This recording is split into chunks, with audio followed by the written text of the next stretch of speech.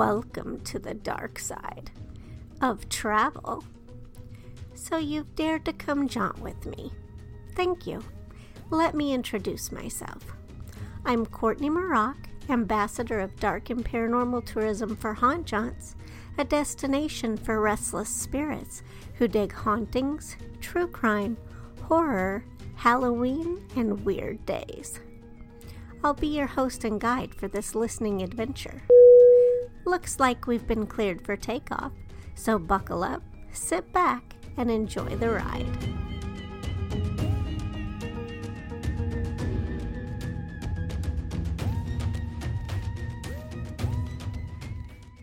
Several years ago, I was doing some Christmas and personal shopping, I must confess, at the Lakeside Collection.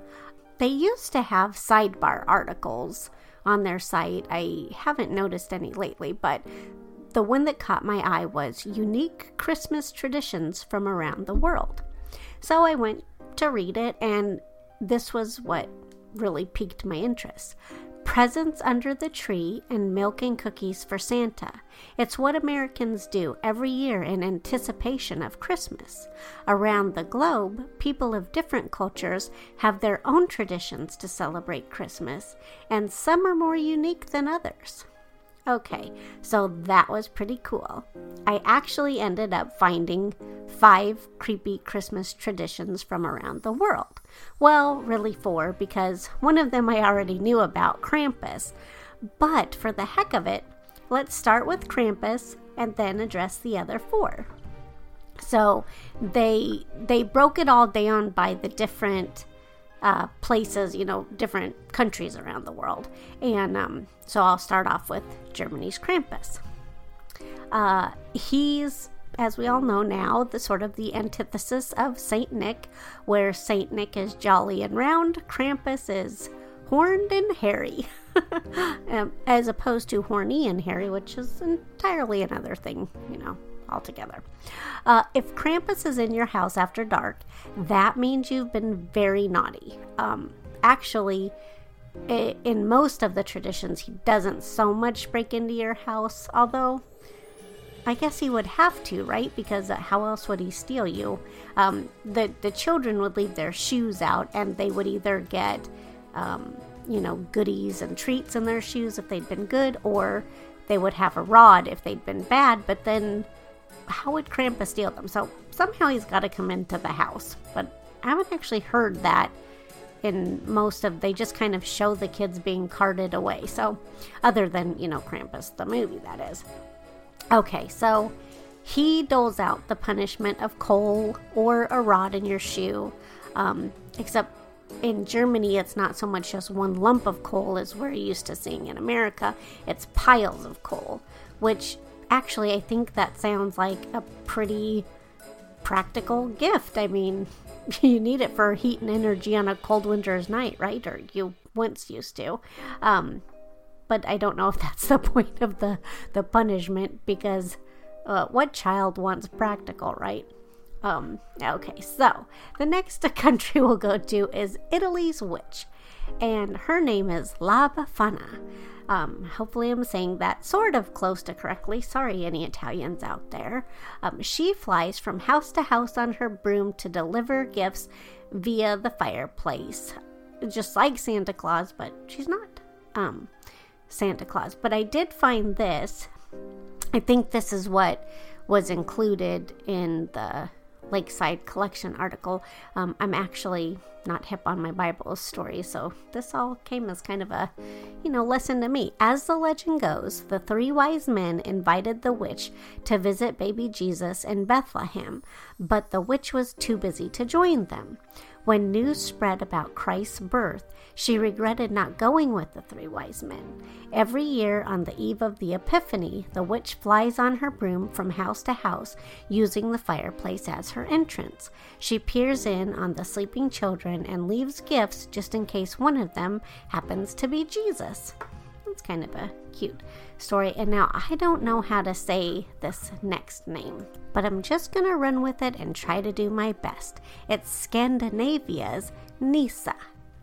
He's kind of like an elf, except instead of helping Santa make toys, he helps farmers care for their animals, as long as the farmer cares for him, that is. A Christmas Eve offering of porridge and beer is all he requires to be satisfied. But if the farmer forgets or doesn't do it, he can expect Nisa to play tricks on him, which sort of reminds me of a gremlin, sort of. The kids are tasked with leaving out the porridge for Nissa, and I'm guessing the adults handle the beer part. But I'm wondering what kind of tricks he plays, and when Hollywood or a good horror author will get wind of this and create a spooky tale about this little elf-like being. Okay, so now we'll move on to sister country of Scandinavia, Finland. Finland's version of Dia de los Muertos. Lakeside titled the subhead for this tradition, Graveside Yuletide.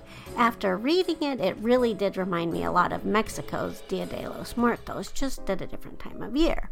In Finland, Christmas Eve is when families head to the cemeteries to pay their respects to the dead. Sugar skulls and altars don't feature prominently, well, not even at all, in the Finnish traditions, however, but candles do. They're lighted at the gravesides, and special lanterns are fashioned out of snowballs or buckets of ice, which I bet is a super pretty sight. And I bet it aids in bringing a lot of peace to families mourning those who can't be with them for the holiday anymore. Okay, moving down, we will head over to Ukraine and their spider webs. This tradition reminded me a lot of the story Charlotte's Web, insofar as a helpful spider with good intentions puts its web to work. In Ukraine, the story goes that on Christmas Eve, a spider heard the children of a poor family crying.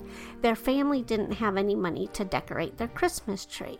Wanting to help, the spider spun a glistening web to adorn the tree, much to the family's delight. I know there are a lot of arachnophobes out there, and I'm not sure if spiders have the capacity to be so thoughtful in real life, but I love stories like this in which their compassion, whether real or imagined, shines through.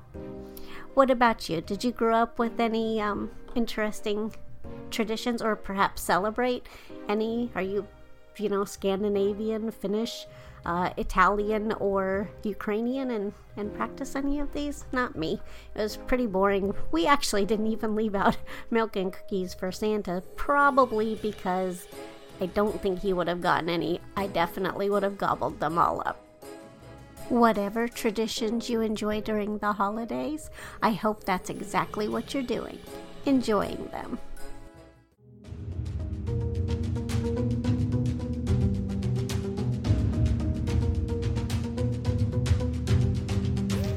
You've been listening to Haunt Jaunts, a podcast for restless spirits. My name is Courtney Maroc, and it's been my pleasure to be your host and guide for this journey. I snagged the music, Phantom from Space, from Kevin MacLeod at Incompetech. If you'd like to continue exploring beyond the podcast, jaunt with me online anytime at hauntjaunts.net. Or if you liked what you heard, be sure to subscribe to Haunt Jaunts wherever you get your podcasts from. You can also jaunt with me socially on Facebook, Instagram, YouTube, and Twitter.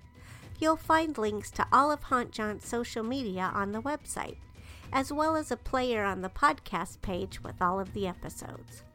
Thank you so much for tuning in. Until our paths cross again, ciao for now.